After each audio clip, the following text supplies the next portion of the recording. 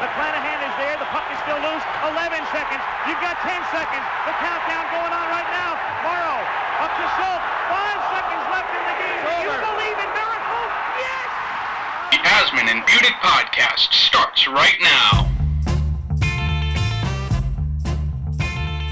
And what is going on, everybody? Jake Asman alongside Dan Budick here on the Asman and Budick Show podcast.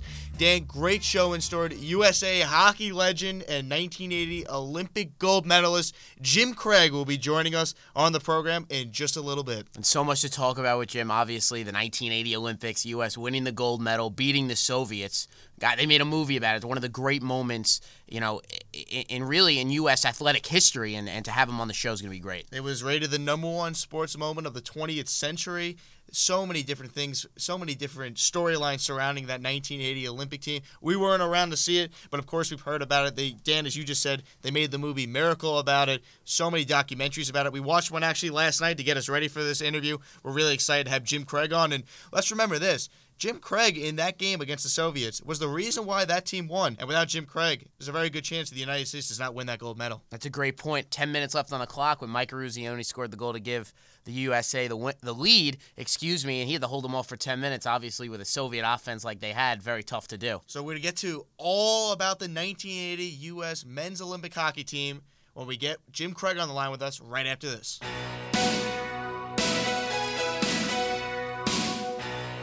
You are listening to the Asman and Budick podcast on ICTV.org and on iTunes.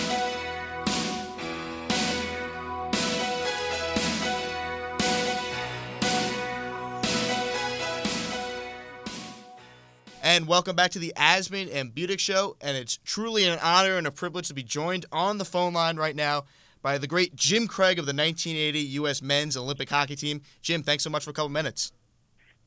My pleasure, guys. Jim, obviously, all these years later, is there a day in your life that goes by where people don't mention the Miracle on Ice and that 1980 team? Only if I'm at my house. Now, no, it's really nice when people see me and they recognize myself or the accomplishments that our team did. People are happy, and so it's a nice remembrance of something very special. Now, Jim, when you were going into that game and you had just played the Soviets right before the tournament started at Madison Square Garden and you guys lost 10-3, what was the mindset of the team heading in? Did you guys realistically think that you had a great opportunity to win that game?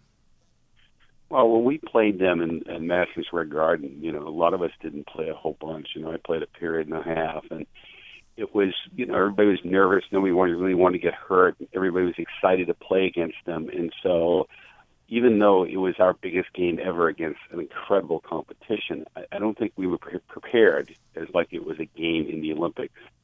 And then really the answer to your question is, you know, we figured if we got to the medal round that we would have to play them again, and that the experience of playing them before would be beneficial for us. So, Jim, you get into the game, obviously, with 10 minutes to go. Mike Eruzione scores the go-ahead goal to give you guys a 4-3 lead. There's still 10 minutes on the clock. As the goaltender, are you thinking, oh, wow, we got the lead with 10 minutes to go? Or are you thinking, oh, I got to hold them off for another 10 minutes? Well, the Russians, I mean, they won every game in the last 10 minutes, 5 minutes. They never really panicked. They were that good.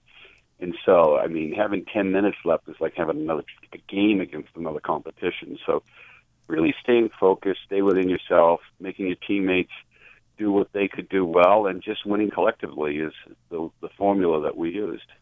Now, Jim, what was the first thought that came through your mind when that final buzzer sounded and you guys had defeated the Soviets? We did it, you know, and really what I mean by we is, you know, the whole team just played so good that we had done something, and it was a stepping stone towards an overall objective that we had, and it was amazing, and it was, you know, it was obviously a highlight, and provided us with an opportunity to go to the gold medal game. Jim, obviously after the game and after you guys win the gold medal and your U.S. and your champions, did you realize right away that this would be a team that'd be remembered, you know, forever in U.S. Olympic lore?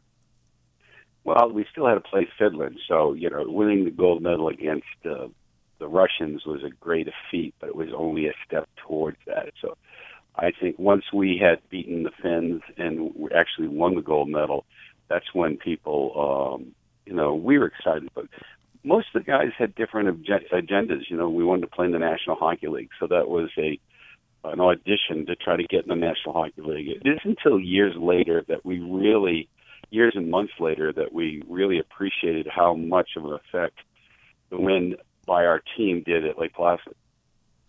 Jim, how much pressure did you guys feel going into the gold medal game against Finland? You just mentioned that you guys had to win another game after you guys defeated the Soviets. Was there more pressure almost on that game than playing the Soviets?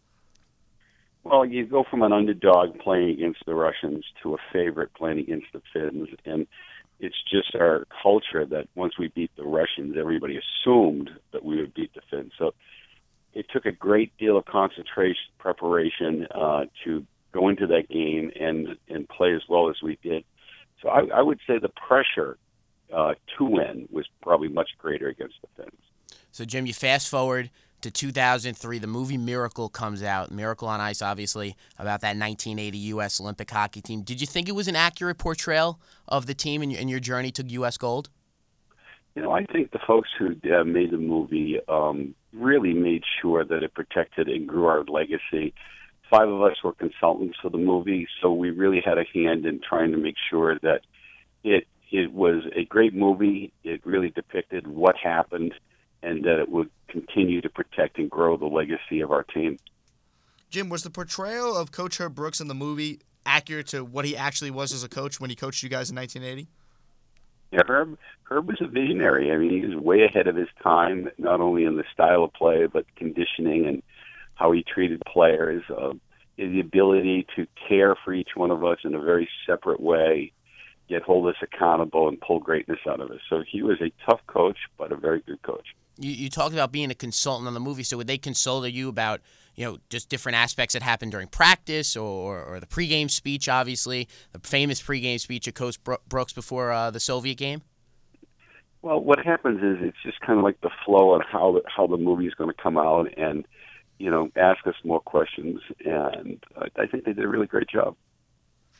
And you mentioned that the portrayal of Brooks is very accurate. So when you saw the movie Miracle, did it bring you back to those times in 1980? Yeah, I had quite a few laughs, and it really brought us back to memory lane, and I just think it was a really wonderful job done, and a nice gift for the kids that weren't involved or even alive when our team played. It really gave them a good feeling of what was really happening.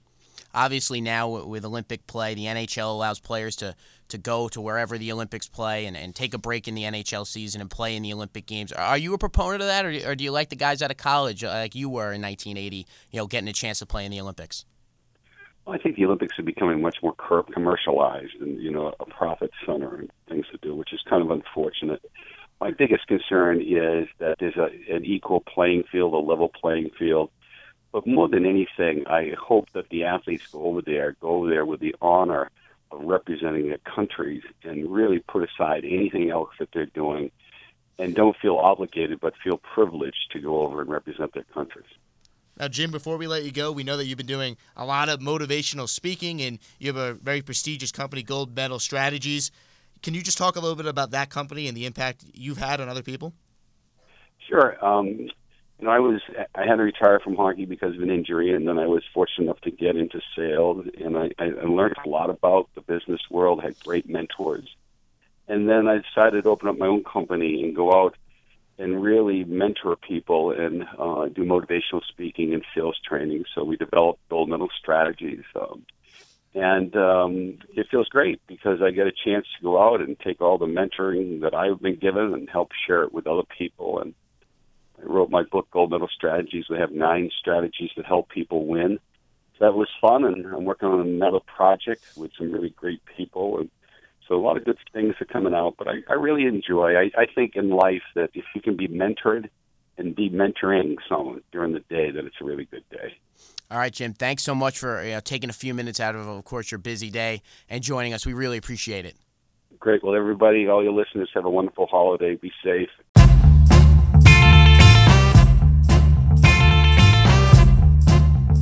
Thank you for listening to the Asman and Budick podcast. Make sure you go onto iTunes and subscribe to the show.